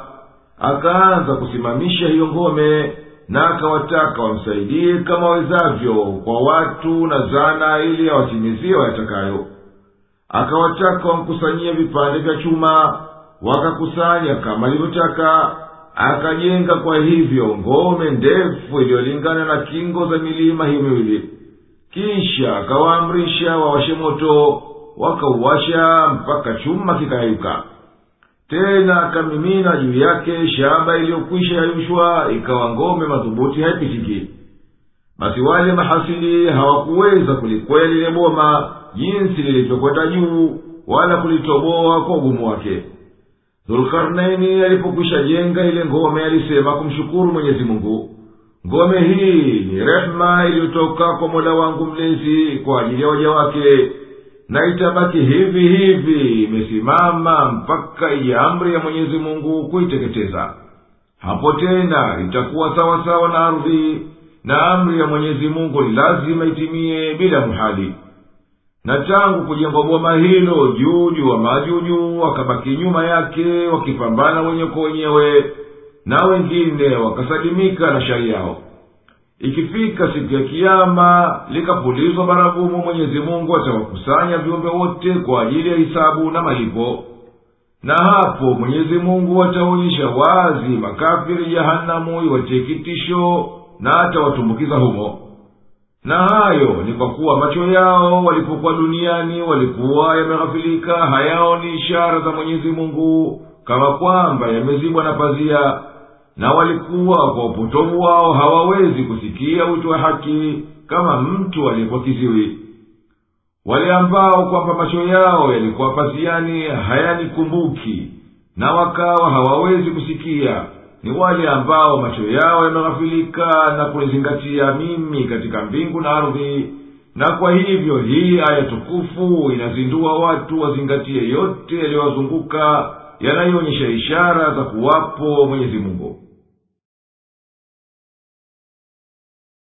أفحسب الذين كفروا أن يتخذوا عبادي من دوني أولياء إنا أعتدنا جهنم للكافرين نزلا قل هل ننبئكم بالأخسرين أعمالا الذين ضل سعيهم في الحياة الدنيا وهم يحسبون أنهم يحسنون صنعا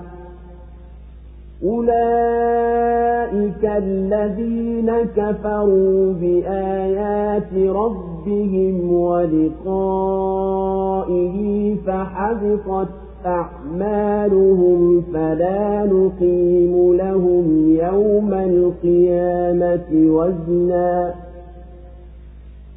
ذلك جزاؤهم جهنم بما كفروا واتخذوا آياتي ورسلي هزوا إن الذين آمنوا وعملوا الصالحات كانت لهم جنات الفردوس نزلا خالدين فيها لا يبغون عنها حولا قل لو كان البحر مدادا لكلمات ربي لنفد البحر قبل أن تنفد كلمات ربي ولو جئنا بمثله مددا قل إنما أنا بشر مثلكم يوحى إلي أنما إلهكم إله واحد فمن كان يرجو لقاء ربه فليعمل عملا صالحا ولا يشرك بعبادة ربه أحدا. Je, wanadhani waliokufuru ndio wafanye waja wangu ndio walinzi wao badala yangu mimi? Hakika sisi tumeiandaa jahanamu iwe ndipo mahala pa kuteremkia makafiri. Sema, je, tukutajieni wenye hasara mno katika vitendo vyao? Ni wale ambao juhudi yao katika maisha ya dunia imepotea bure, nao wanadhani kwamba wanafanya kazi nzuri. Hao ni wale waliozikanusha ishara za Mola wao mlezi na kukutana naye. Kwa hivyo vitendo vyao vimepotea bure, na wala siku ya kiyama hatutawathamini kitu. Hiyo jahanamu ni malipo yao kwa walivyokufuru na wakafanyia kejeli ishara zangu na mitume wangu. Hakika wale walioamini na wakatenda mema, mashukio yao yatakuwa kwenye pepo za Firdausi. Watadumu humo, hawatataka kuondoka. Sema, lau kuwa bahari ndiyo wino kwa maneno ya Mola wangu mlezi, basi bahari ingelimalizika kabla ya kumalizika maneno ya Mola wangu mlezi, hata tungelileta mfano wa hiyo kuongezea. Sema, mimi ni mwanadamu kama nyinyi, naletewa wahi kwamba Mungu wenu ni Mungu mmoja. Mwenye kutaraji kukutana na Mola wake mlezi, basi na atende vitendo vyema, wala asimshirikishe yeyote katika ibada ya Mola wake mlezi. Allahu Akbar, Allahu Akbar. La ilaha illa Allah. Je, macho ya makafiri yamepofuka hata wakadhani kwamba kuwafanya watumwa wangu malaika na Isa kuwa ni miungu, wakiwaabudu badala yangu mimi kutawapa manufaa na kuwakinga na adhabu? Hakika sisi tumewaandalia jahanamu ndio pahali pao pa kukaa, wapate huko malipo wanayostahiki.